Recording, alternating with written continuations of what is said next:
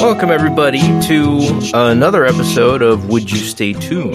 This is a new podcast from those of you who might know us from Newbie Star Trek. If you don't know Newbie Star Trek, check it out. If you like Star Trek, it's why we're here. Or if you don't like Star Trek, the coolest things have been when people who don't like Star Trek start listening.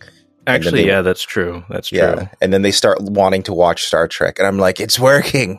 Yeah.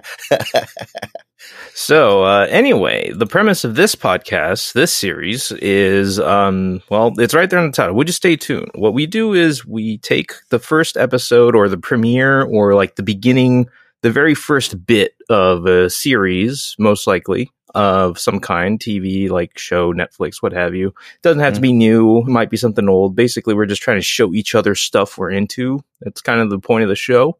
But after watching that first episode, or maybe one or two episodes, we will ask ourselves, would you stay tuned? Would you stick around and finish the rest of the show, or continue watching to see if it turns into something? Like, do you see potential here, or is it just not for you? So, this episode, we are going with Scott Pilgrim Takes Off, which is the third, wait a minute, no, maybe fourth? It's the second Scott Pilgrim adaptation. The second video adaptation of Scott Pilgrim. There was a video game. Yeah, there's been a video game. There's been a movie. There's been all sorts of printed editions, color things, and all sorts of stuff. So it's a story that has been reincarnated many times. Also, there's only two of us today. Yes, there's only two of us. By the way, if you don't know who we are, I'm Dan. And I'm Marvin. And this might be a thing that happens more often with Would You Stay Tuned, in the sense that sometimes only two of us may want to talk about something. And this is one of those times. Because Dan and I have somewhat of a history with Scott Pilgrim. That we do. And also the other thing too, it's like this podcast is not everyone's available all the time. So this is an easy way for people who are interested and want to talk about something, they can do so. Yeah. So speaking of Scott Pilgrim and the fact that we both have a bit of history with it, how about we start off with you, Marvin? What is your experience with Scott Pilgrim, the franchise?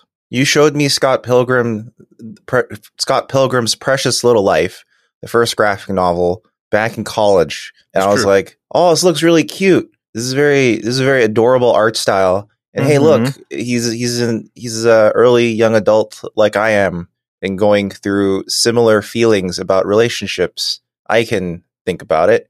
And then, I was generally enjoying the graphic novels as they came out. I think there are 7 or 8. How many are there? There were 6 volumes total. Oh, 6. Okay. I'm confusing it with the number of episodes. There are 6 volumes. And honestly, I think as I progressively read them, to me, they got worse over time. At least personally to me, just because I kept being like, well, that's weird. He's saying some weird shit there. The way they're depicting how people feel about relationships here is kind of weird. I don't know. And then it was announced that Edgar Wright was going to do an adaptation of Scott Pilgrim called Scott Pilgrim versus the World. The problem is that he began his adaptation before the series was even over. So it's a Game of Thrones situation where they're starting to adapt it before knowing where it's going to end, which is pretty important if you want to adapt something. To be fair, he did get into like extended talks with Brian Lee O'Malley, the creator, and he did hear from him what the ending he originally envisioned was going to be.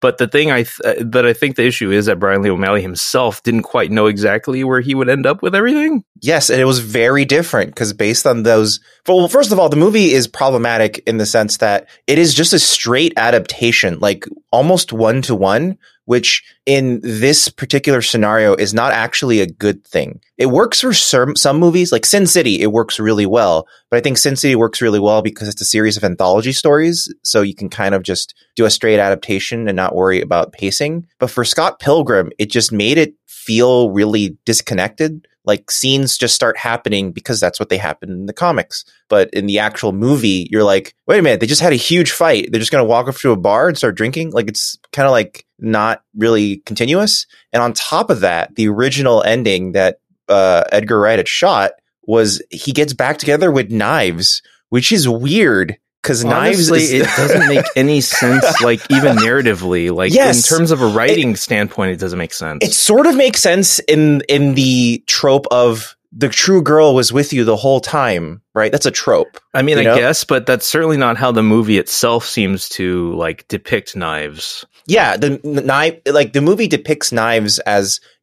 she's a naive 17-year-old who has never had a romantic relationship and is feeling large emotions about things. And even the comic books handled her arc better. By the end, when she's 18 and going to college, she is now a pretty emotionally mature character and knows how to deal with Scott's shenanigans, Scott being someone who never grew up. So you get a different arc for her. In the movie, Knives just loves Scott the whole time, and it doesn't really change. And that's why the arc of it ending towards, like, you could see how it could have just arced straight into Knives going back together with Scott. But because they already shot everything and they had to reshoot the ending, because the actual ending is Scott gets together with Ramona. So they had to shoot that clumsy scene where Knives is like, you've been fighting for her the whole time, so you should go with her. And that's how the movie ends. And it's like, I would say it ties with The World's End for Edgar Wright's worst movie. Okay, spoiler alert for listeners. This is half an indictment of Scott Pilgrim versus the World. Yes, and also somewhat of the original comics. I'm not a big fan of the way the original comics sort of emotionally ended, I guess. Like I've always had issues with the characters in their totality. Like overall, in the end, it's hard to like any of them very much. Yeah, that's the thing. Which is kind of the issue. It's like the character designs are so appealing and visually pleasing. And really like cute and everything, and that charm and visual appeal holds in any form in which they're drawn. Like, I feel and not like just that, but like for their era, they're very stylishly dressed. Like they do cool things. They're like cool slackers. So in like when you're reading this in your 20s or even your late teens, it's like mildly aspirational that this is the way they feel about being slackers. Which is funny now because back then this is definitely the vibe of their slackers. Now, given our economy, this is more like the vibe of this is just them getting by because they have no choice. Like, you know what I mean? Like, yeah, true. Like Scott just doesn't have a job because it's really hard to get a job right now. Whereas back then, it's just because he's lazy, and he's a slacker. And the way they've adapted it for the Netflix show here, Ramona's job is not being a delivery girl for Amazon, but Netflix DVDs. Yeah. Which I guess is supposed to be a way to like turn this into a period piece a bit. Well, even Amazon, that would have been like kind of a period piece in the sense that like... Well, Amazon would be ahead of its time because that was before Amazon had its own couriers. Actually, yes. Back in the day, that would have made no sense. It makes more sense now. Yes. Whereas back then, but even back, Netflix having a personal courier service also doesn't make any sense. But it's just a contrivance of the story they had from the beginning. So, well, at the very least, the fact that Netflix is delivering DVDs is the point I'm trying to make. That's the antiquated part of it. Yeah. Well, just antiquated. They only like actually discontinued DVD mailing like within the last year, I think. Yeah, I think like 2 months ago. For good. They discontinued it for good. And amongst cinephiles, it was actually a major loss because the Netflix library had access to really rare movies that wasn't really available anywhere else. Oh, that makes sense, actually. So there was like a huge movement where people were... I don't know how, I'm not saying how I'm privy to this, but people were getting those rare movies, ripping them, and then archiving them as torrents so that people can never lose them again. Well, yeah, good on those people because these are rare. Physical media really is dying overall, and that's kind of scary for art. So. Yeah, it's sort of moving over to, because the only legitimate form of digital media right now is streaming. That means the only way to digitally archive is to pirate. So, Yeah, they've made piracy the only way to truly archive anything. Yeah, because a lot of this media, it will never be put on digital media, like physical media, right? Like most of Netflix originals, pretty much all of them that aren't like movies by a director are not going to get a physical release. So... but which one of us should describe the episodes? Because we ended up watching the first two, right? That's what and I ended up watching the first two. You were the first to watch them, so you recommended to watch the second one to me, and I was like, I'll trust you on this, Marvin, because we both know Scott Pilgrim, and I'm assuming you have a very good reason to say, let's watch more than just the first episode, because we just stay tuned. For the most part, we're trying to just keep it to the very first taste you get. Yes. Right? However, in the case of Scott Pilgrim, I do understand why you said to watch the first 2 episodes, because there's a fairly major twist in the first bit. And if you take only the first episode, there isn't much more than the twist. Exactly. to work with here. So yes, that's I kept watching because I saw that. Because I kept watching when I saw the twist, and I was like, "Am I just misremembering?" Because I thought, wasn't there a scene where Scott had an extra life, therefore he comes back? So I thought maybe I'm missing that, and that is just depicted differently here. But then I kept watching, and I was like, no. Yeah, I think the extra life thing is a movie only bit. Okay, it's a movie bit. Okay, and it's only for the final fight with Gideon, so he gets to do that a second time. Gotcha. Okay.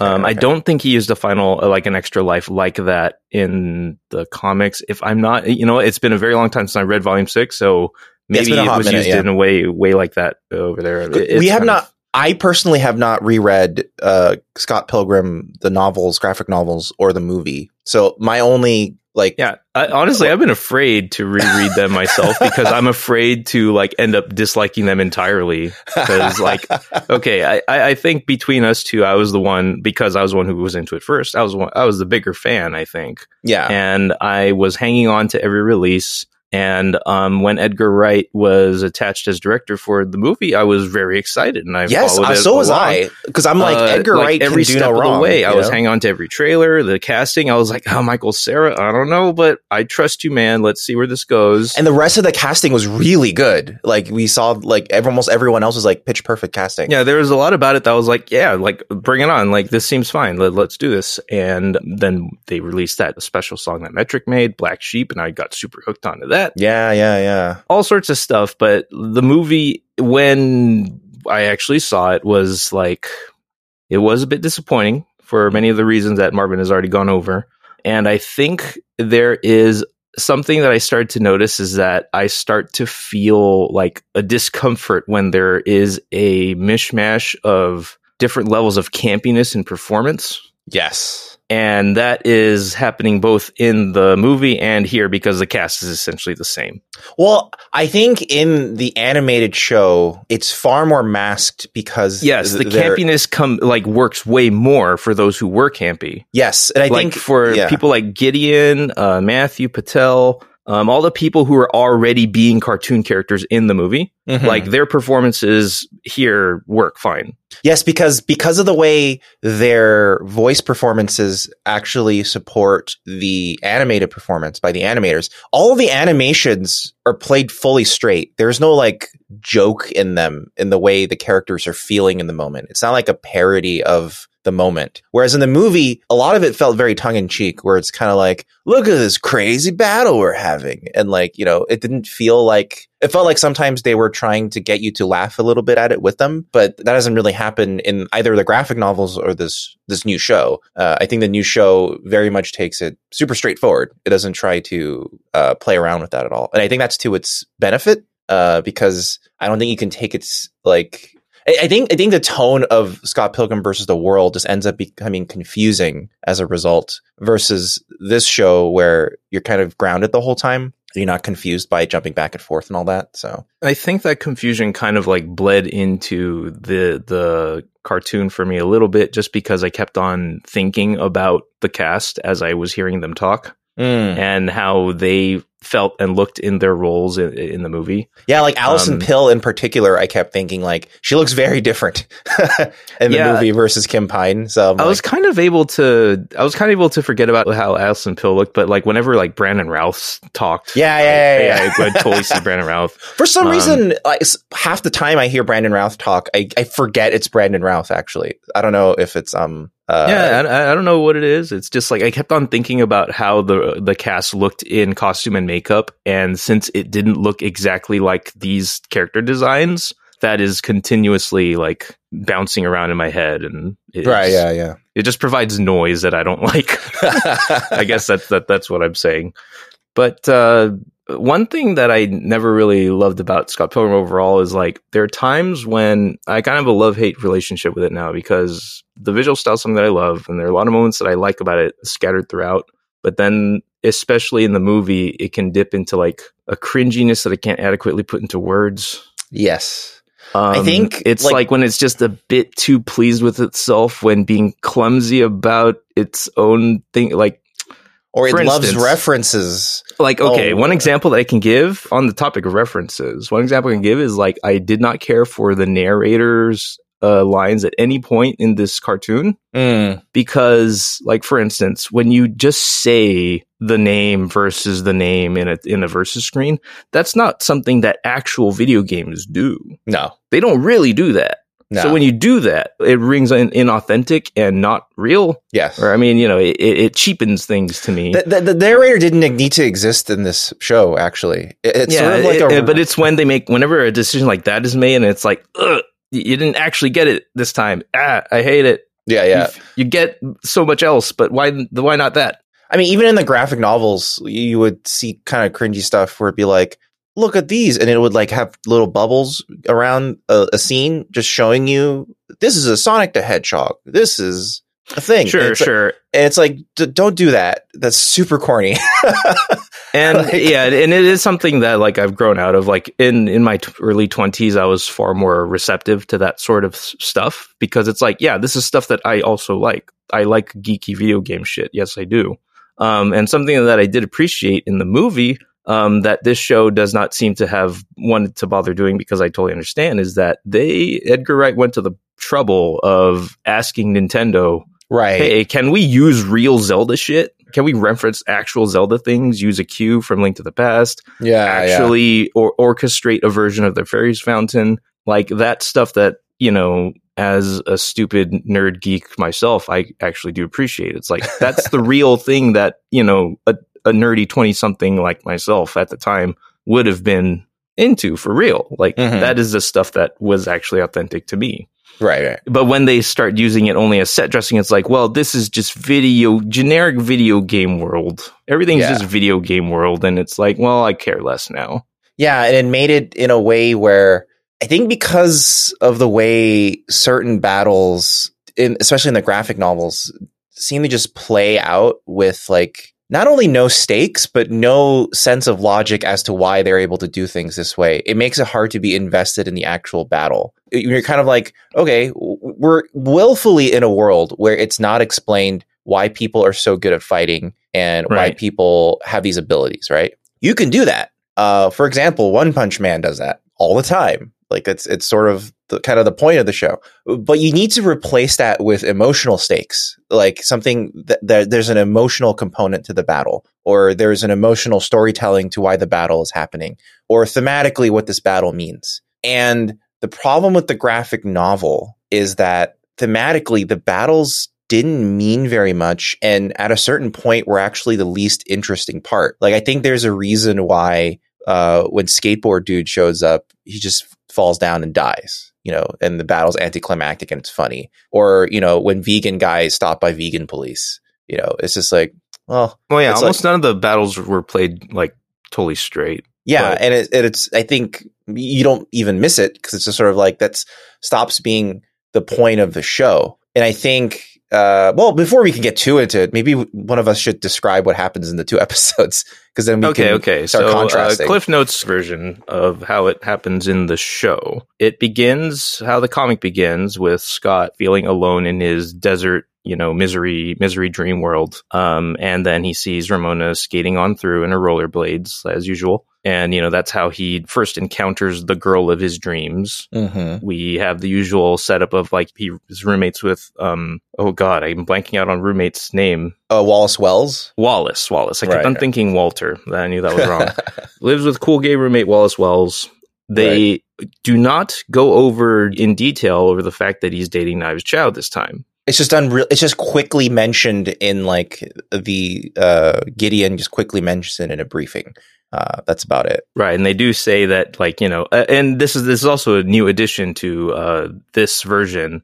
They cut away to introducing the League of Evil X's very formally. Yes. As Gideon being the head of them. They reveal Gideon and what he looks like right away. Matthew Patel also is like right there with them. They are making it very clear this is an organized group of people. This time they're doing a lot to flesh out this organization, which is something that I kind of hate. But moving on with the explanation, they are having their little practice session inside the house. With Knives in attendance, and that's also like your first glimpse of Knives and how she is very enamored with Scott. And then he goes to the party and sees that Ramona is actually a real girl. Yes. And not just someone that he sees in his dreams all the time. And so, he's infatuated with her, does the lame, like, I know a dumb little fact about video games against the wall with Ramona. And Ramona actually takes well to his attempts to charm her inexplicably. And they also introduced Julie Powers early on, as she was introduced in the comics, I believe, where she's like, it's her house party. And she's the one who knows everybody and tries to keep Scott away. So a quick little cameo from Aubrey Plaza there. And then once he finds out that Ramona Flowers is a delivery girl for Amazon, for Netflix. Oh, sorry, for Netflix. This time it's Netflix. He goes to Netflix and tries to order a DVD to, hopefully make her deliver something to him, which of course that works. She's the only delivery girl in Canada now. Yeah. And which is always a silly premise from the beginning. But, it's just one of those things. And so lo and behold, she shows up. She realizes, oh, you're the person I'm delivering to is that weirdo that I met at the party. And he asks her on a date. She inexplicably says yes. Have a little heart-to-heart out in the swings in the park. Get snowy. And then they go back to her apartment. They take off their clothes a little bit because they're wet. They get into bed and kiss a little. They do not sleep together. And that's their date. Yeah, that's their date. It's a very, very calm, just talking and then hanging out a bit date. Only first base, really. And that's it. Yeah, basically. And then the next day, Scott invites Ramona out to another gig that his band's playing. That Knives, his 17-year-old high school fake girlfriend, is going to attend. So they end up at the gig. Scott does not know how to handle the fact that Knives and Ramona are in the same room together, and they skirt right past that because he runs away in one scene, and before it gets resolved, Matthew shows up, crashes through the wall, and unlike in the movie versus the world, he defeats him in one punch. Yep, he's dead. And so the conclusion of the very first episode, if you are already a fan of the comic or movie, is the only difference you've seen so far is that Gideon and Matthew show up faster. That's it. It's otherwise beat for beat exactly the same. And then you go, oh, huge twist, Scott's dead. And the next episode is completely new material where they're just dealing with that.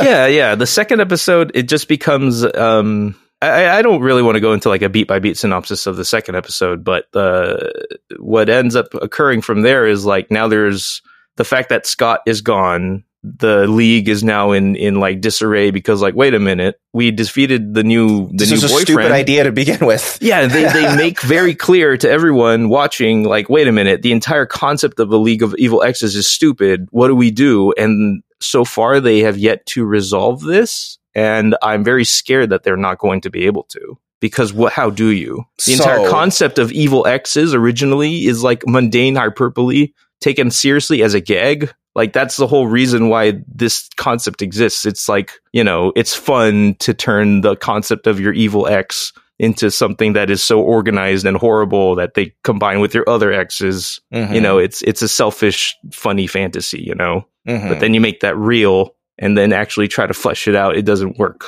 Mm-hmm. Sorry, I interrupted you. What were you going to say?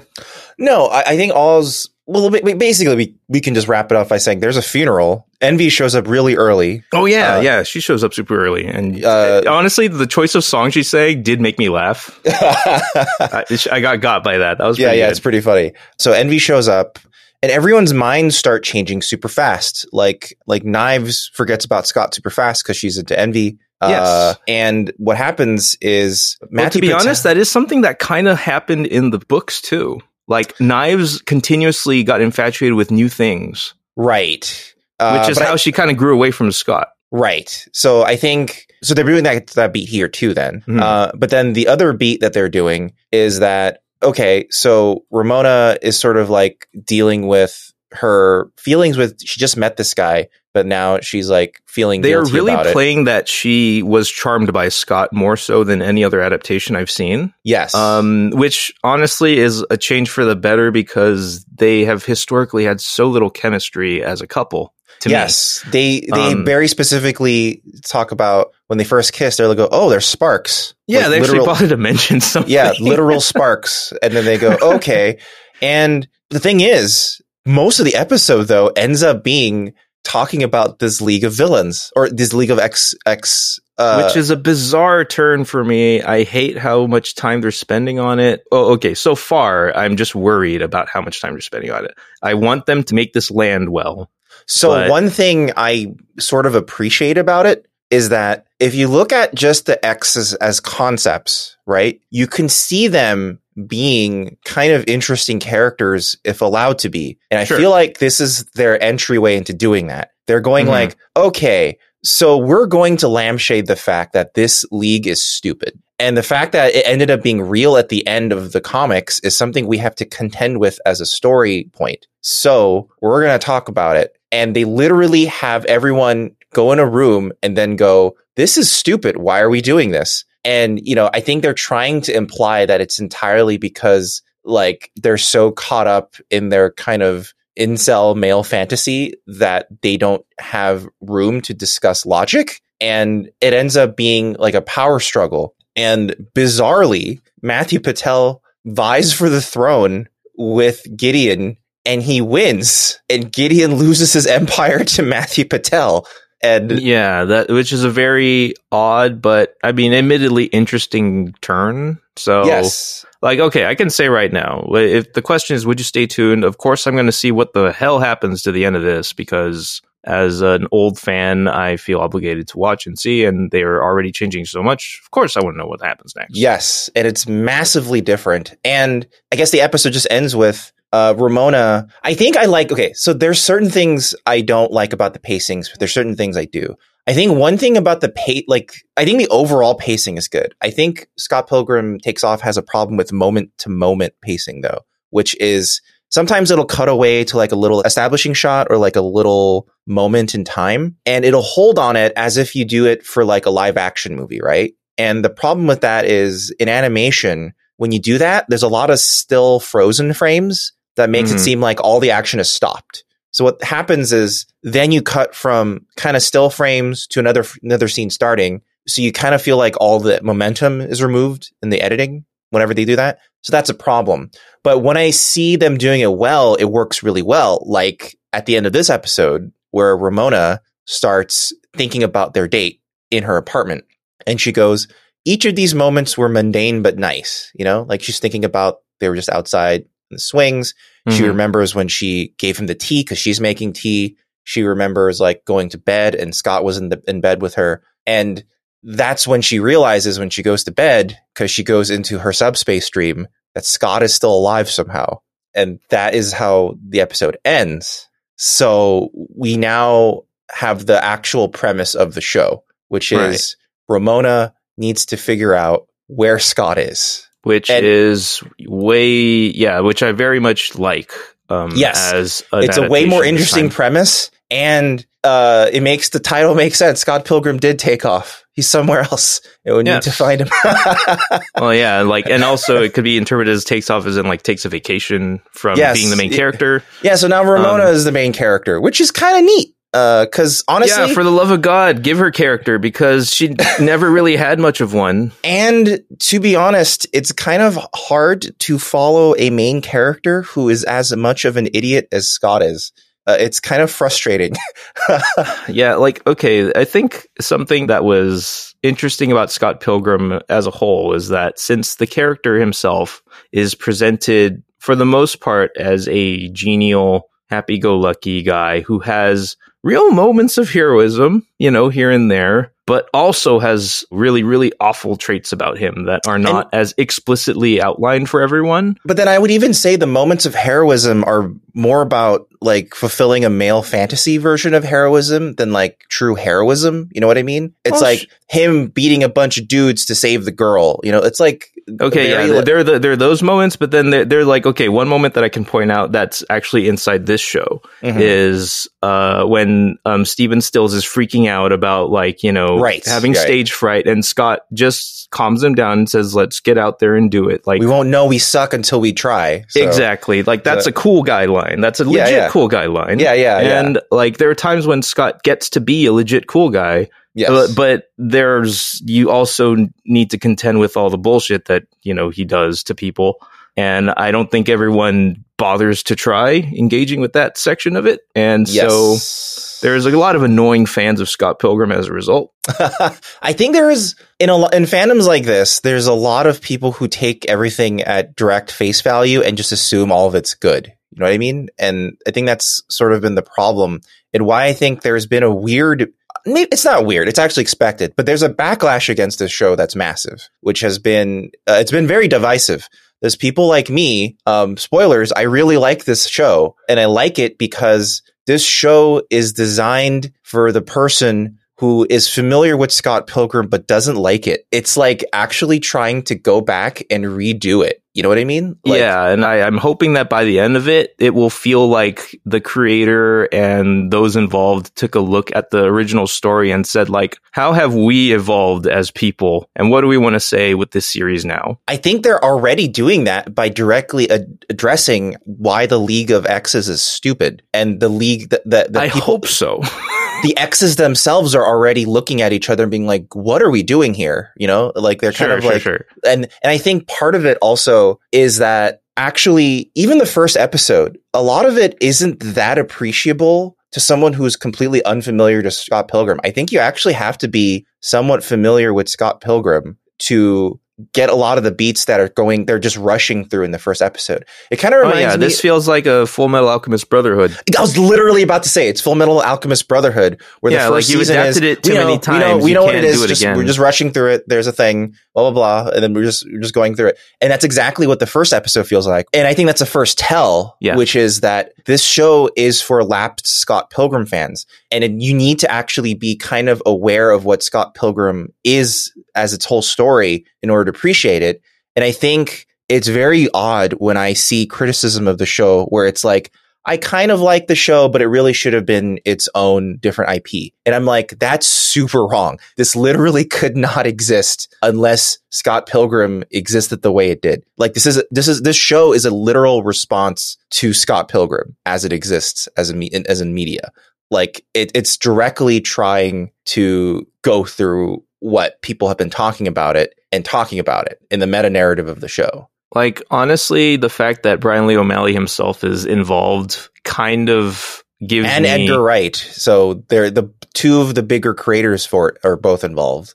Yeah, like, and Brian himself being involved, like, after this much time has passed and after he's become this old, like, it gives me... it gives me hope, just because it's like, he can't be this old and still want to say those things. Even when I was... the same way, you know? Do you remember when we were at the panel for Scott Pilgrim versus the World at Comic-Con? Like, we watched it in person, and Brian Lee O'Malley was on stage. And I remember they had a Q&A, and one of the fans asked him, where do you get your ideas from? And I remember him being kind of like... like I think I remembered him being like almost like annoyed and being like, I don't know, I guess it's just badass. I guess I'm just badass or something like that, right? And I already got the sense from him that he was already kind of sick of his own ideas in Scott Pilgrim. He just couldn't say it out loud on stage. You know what I mean? Sure. Yeah, I could see that. So I think this is if he's involved in the show, this is a great way to do it. And I guess I should just admit out here, I actually ended up watching the whole series in one sitting. I went way past. Then now that makes me wish that I had also, because I would much rather be able to just discuss this in full now. But then that's not the point of this podcast. Yes. So keeping it to the confines of this podcast, 2 episodes in, let's say how about we create a few different versions of this for the various like places people might be. If you've never seen Scott Pilgrim before, don't watch this show first. I don't think you should. No, I don't think it's possible. I think it would actually be a I'm assuming that whatever cool things it ends up doing only are really cool because you know what came before. Yes. So yeah, let's call that now. If you've never seen Scott Pilgrim, go back and at least watch like the movie first. I think the movie would probably be a good way to do it quickly. I think you would get more out of it if you watch or if you read the graphic novels. Yeah, the graphic novels are in many like available forms now, a nice looking color and everything. And it'll look like this show actually pretty much. It's very quick to read too, so it's not like it'll take you a while. They're not particularly long or anything. So it gives you a good idea of what to expect, I think. But however, if you are a fan of Scott Pilgrim from before, just watch the show, man. Yeah, I would especially say watch it, but watch it with an open mind if your like of Scott Pilgrim is very like, I like it and I don't like when things are changed about it, because everything is changed in a way that I personally think is much better. It starts doing like really meta things with the narrative in a way that's not like contrived meta, but like because of the way the plot works, it's going to get a little bit meta with it. Okay. A little winky at the audience about why they're doing things certain ways.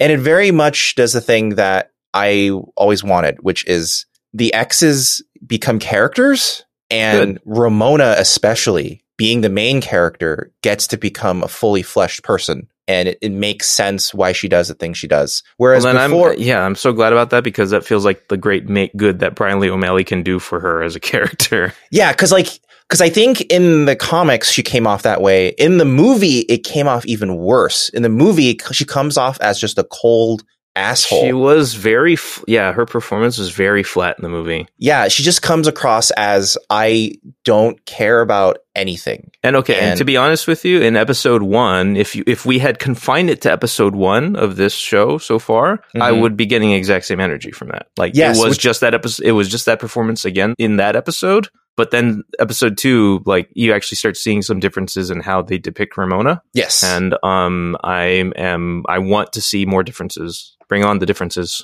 Yeah, and there reaches a point where they start sort of explicitly exploring why characters do act the way they do. I think the only character that remains like a full joke is young Neil, but that's about it. So far, the way they've deployed young Neil has been good to me. I like his scenes so far in the first 2 episodes. Also, it's funny that you mentioned Nintendo music, because they do have one section where they do use Nintendo music. Okay. So maybe they fought for that, but like in the previous thing, like I noticed how in the first episode, young Neil is playing what isn't quite like a Game Gear, but isn't, they couldn't actually put an actual depicted whatever. So I was just curious about how much trouble they went to depict actual stuff. But yeah, having seen the whole thing. Yeah, like, okay, I'll ask you this then. Is Lisa Miller in this cartoon?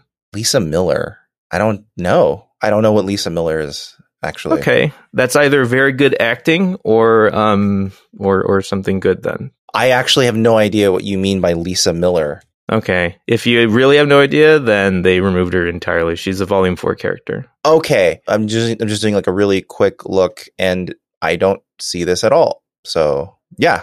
So I don't think that. All right, then that means that they have completely veered away from every thread from the original thing. Yeah, it is massively veered away to. Well, now I'm excited. I want to know more about like where else it goes now. It's basically like, I wanted to redo Scott Pilgrim, but I don't want to erase Scott Pilgrim. I want to acknowledge that it exists, but I want to handle it in a more mature way. How do I do that without erasing the original? This is their answer. They do it this way. Okay. With that premise and like setup, that sounds great to me. But it keeps all of the weird zaniness of the original too. Like there's weird, like you saw in the second episode, they have weird fights where they all have weird ghost powers and can shoot Hadokens and summon swords and shit. So yeah, like I don't know, like when that stuff starts happening, like I really feel ambivalent these days. Yeah, to me, like I have far grown to enjoy media where okay, so here's the thing. Scott Pilgrim is essentially a shonen anime, right? Or a shonen manga. In this, it's about a kid who is growing up and he needs to defeat a certain amount of enemies in order to gain a thing he needs, right? That's a Goku. That's a Luffy. Well, the fact that this is so centered around like a romantic goal makes me doubt that it's pure shonen, but continue. But it's set up that way. Like there's fights. Like Sure. Yeah, it's a fight-based model, yes. Yes. So the problem is that, let's look at My Hero Academia with Deku, which is not a great anime to me either. But at least it follows the formula in a way that makes sense. Deku has a goal. Deku, in order to reach the goal, needs to train really hard. And each of the fights he is involved in has a thematic purpose behind it, right? So when he's fighting, I forget his name, the half hot, half cold kid in My Hero Academia, when he's fighting him in the summer games, or whatever the fuck that thing is. Summer games. Whatever that shit's called. The school contest thing, whatever. Yeah. The Tri-Wizard tournament that they're having. Yeah, the Chunin exam. Yeah, exactly. He's not just fighting him. It's a clash of ideals, right? Deku is saying, you are hiding a piece of yourself, embrace it and use it. And the other guy is saying, that piece of myself is based on trauma with my father. I don't want to use it. And then Deku is saying, it can be more than that, blah, blah, blah. That's what their fight's about, right? Right. So there's a meaning to it. And the other thing, what's the fucking edgelord guy who is like, he's got swords? From which show? From My Hero Academia. He's like the hero slayer. Oh gosh, I forgot. It's been a long time since he showed up. My Hero. The guy who looks like a Ninja Turtle? Yes, yeah. Edgelord guy. I'm sure that'll show it up. Stain. His name is Stain, right? Oh yeah, Stain. Yeah. So when Deku fights Stain, it's basically they have two different ideals. Stain says heroes aren't really heroes. They're hypocrites. They're just another gang. Right. And they're just a gang that wants to control all the other gangs.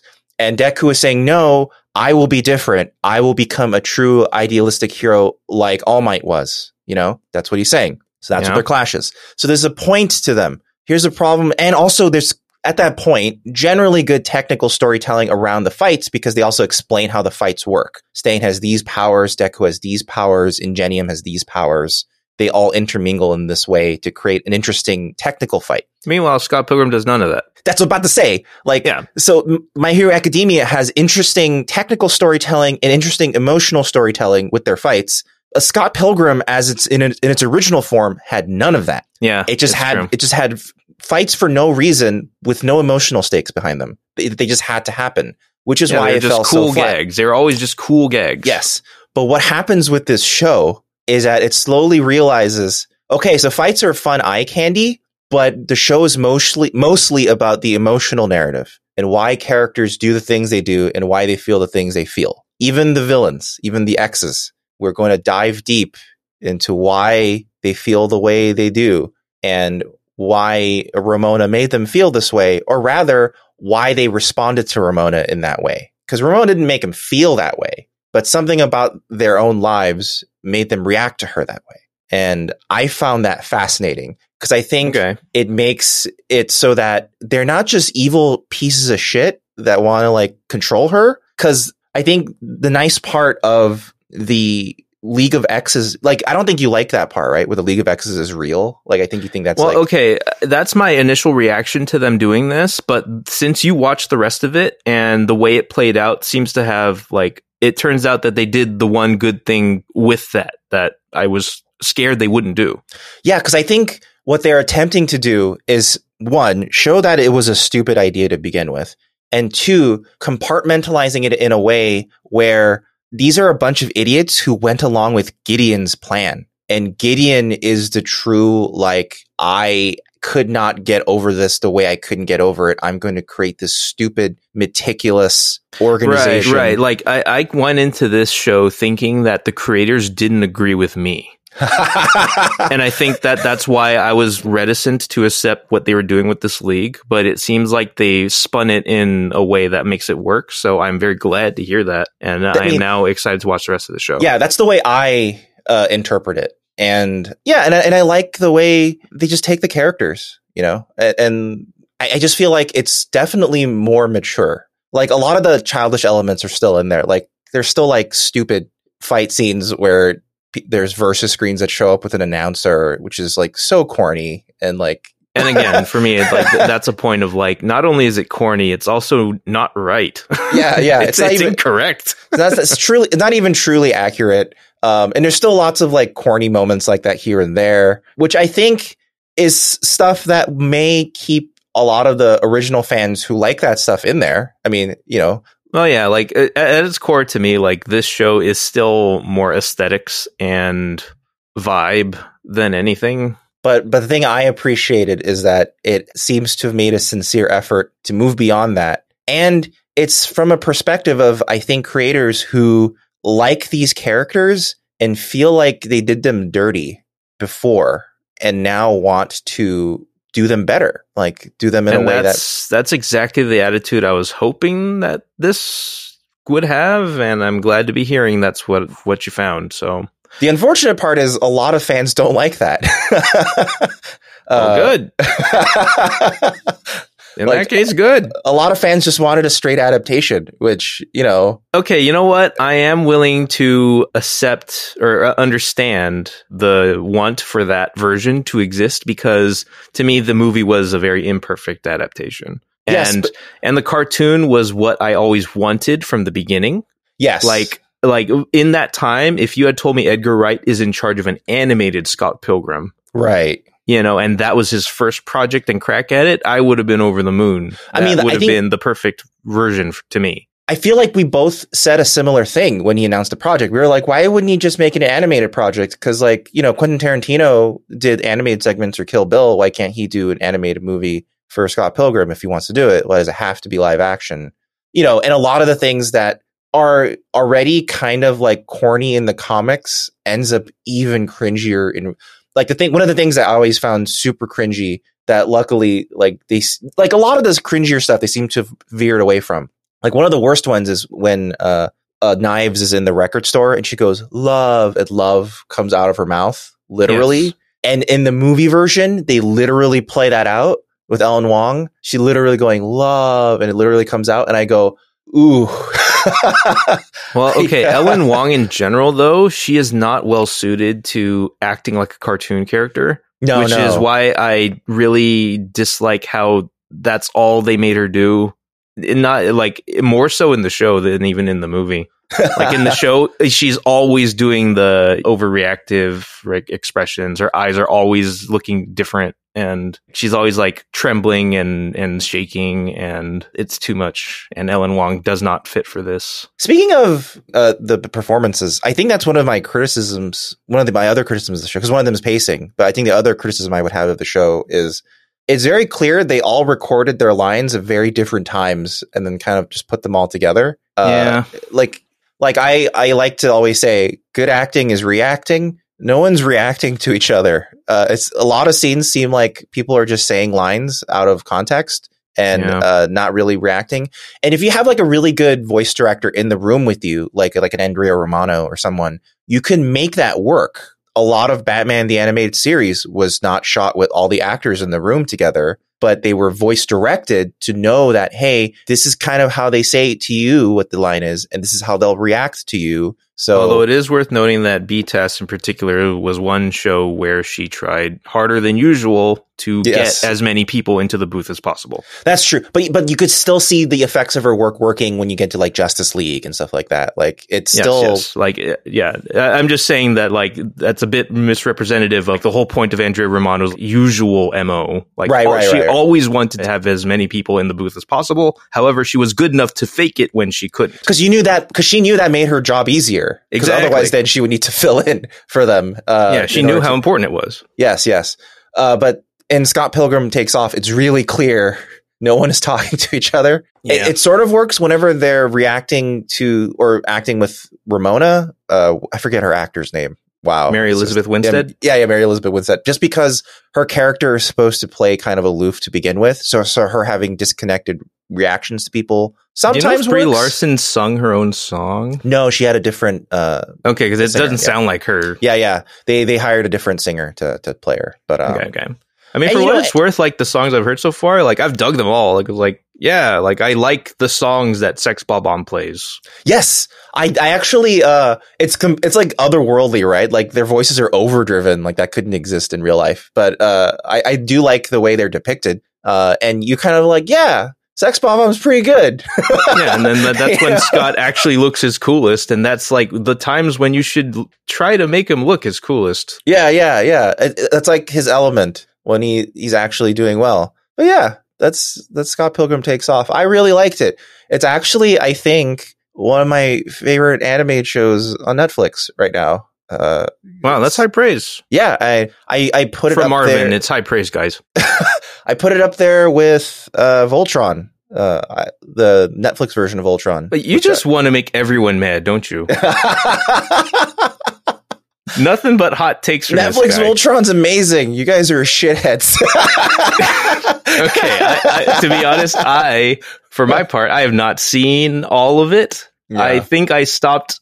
Wait, it was you saw that after season 1. Yeah. No, I've seen at least 2 seasons of it. Oh, you have? Okay. It was either at the beginning of season 3 or season 4 where I dropped off. But where was it?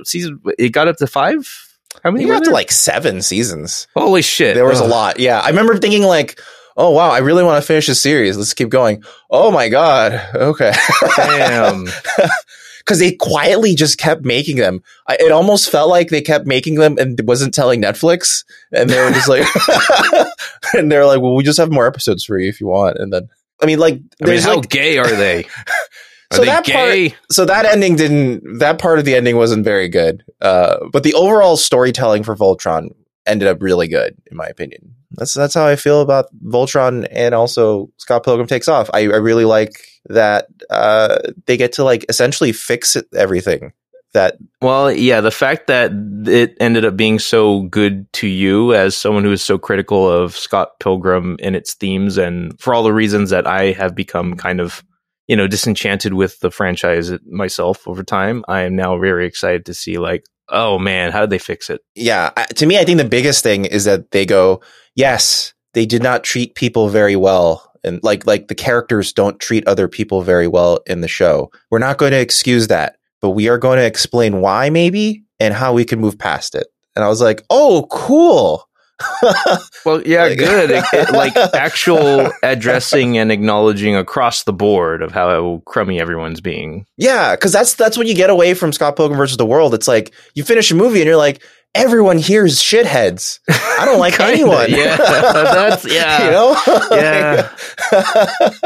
That is the feeling you get, isn't it? Yeah. It's just like Michael Cera, especially like just because Mary Elizabeth Winstead's performance is just so cold, there's nothing to latch onto in terms of like maybe she's Well, granted, it's not just a performance. They didn't give like the character herself. She has no lines. She's there's not much to work with for anyone who tries to be Ramona in its original form, which is why I'm so excited to see this version, which sounds like they actually gave her shit to do. Yeah, and then Michael Cera's original performance was very much kind of like a.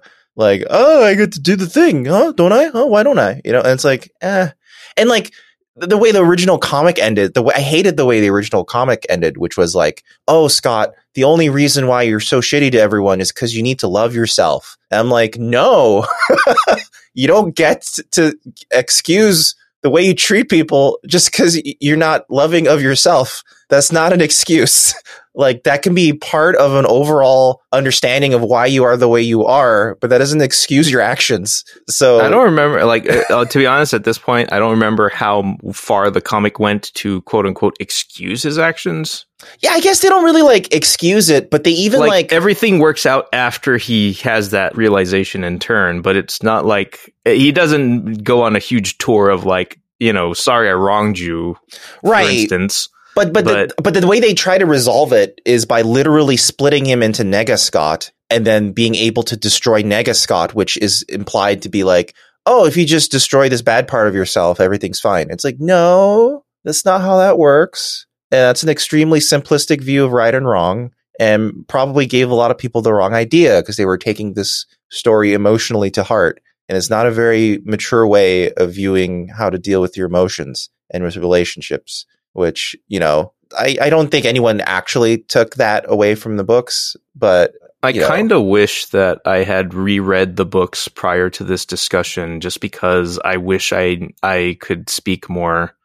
And this is only based on what I remember. I think exactly, because like I don't remember if how you remember is exactly how it went, but I'd have nothing to counter with. So yeah, and I think the only reason why I maybe remember it so specifically is because I really did not like that as an ending when I was younger. So yeah, I don't know. Especially since it's supposed to be like a relationship, because if I remember right, like there's a point where he learns the power of like not self-love, but just love, and pulls the sword out of his sword. Yes, that was the first sword. The second sword is self-love. Okay, so it's been so long since I saw the. So he thinks love alone will make everything better, but then the twist is supposed to be that self-love is what's going to make things better. And in a way, from a strictly therapist point of view, sort of yes, but you also need to acknowledge what your actions have done. Like Scott's ultimate final weapon is a sort of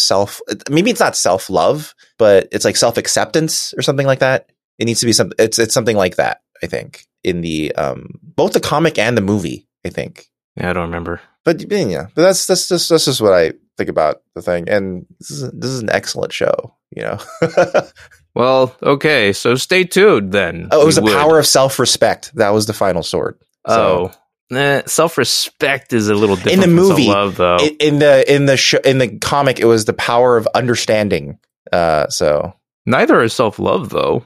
I know, but it's sort of about like understanding or self-accepting himself. It's very like him-centered. It's like I act this way because I have these problems. If I just do that, then everything's fixed. It's like no. It's not just that. It's about the way we treat each other. But yeah, that was just my take on it. Well, good that you liked the show. I love it. It's great. Everyone go watch it.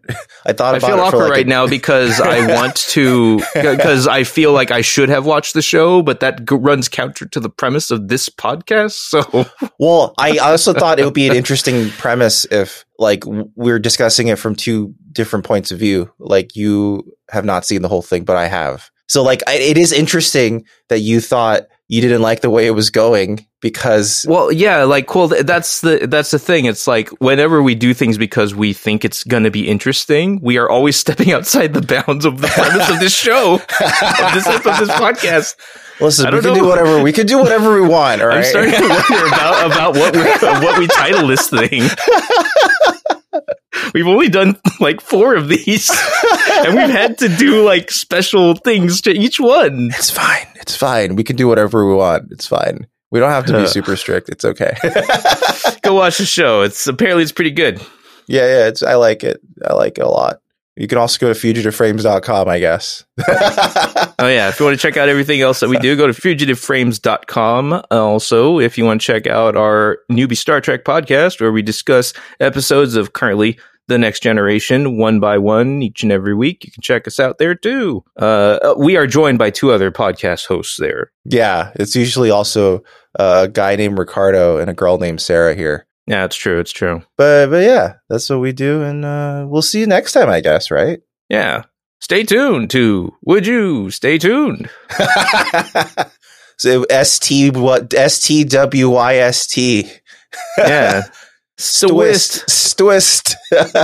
Twist, everybody. Stay twisted. I am fighting with my mind right now to either encourage or discourage this. Is this something I want, or is this something that I don't want? This could be our Seacrest out.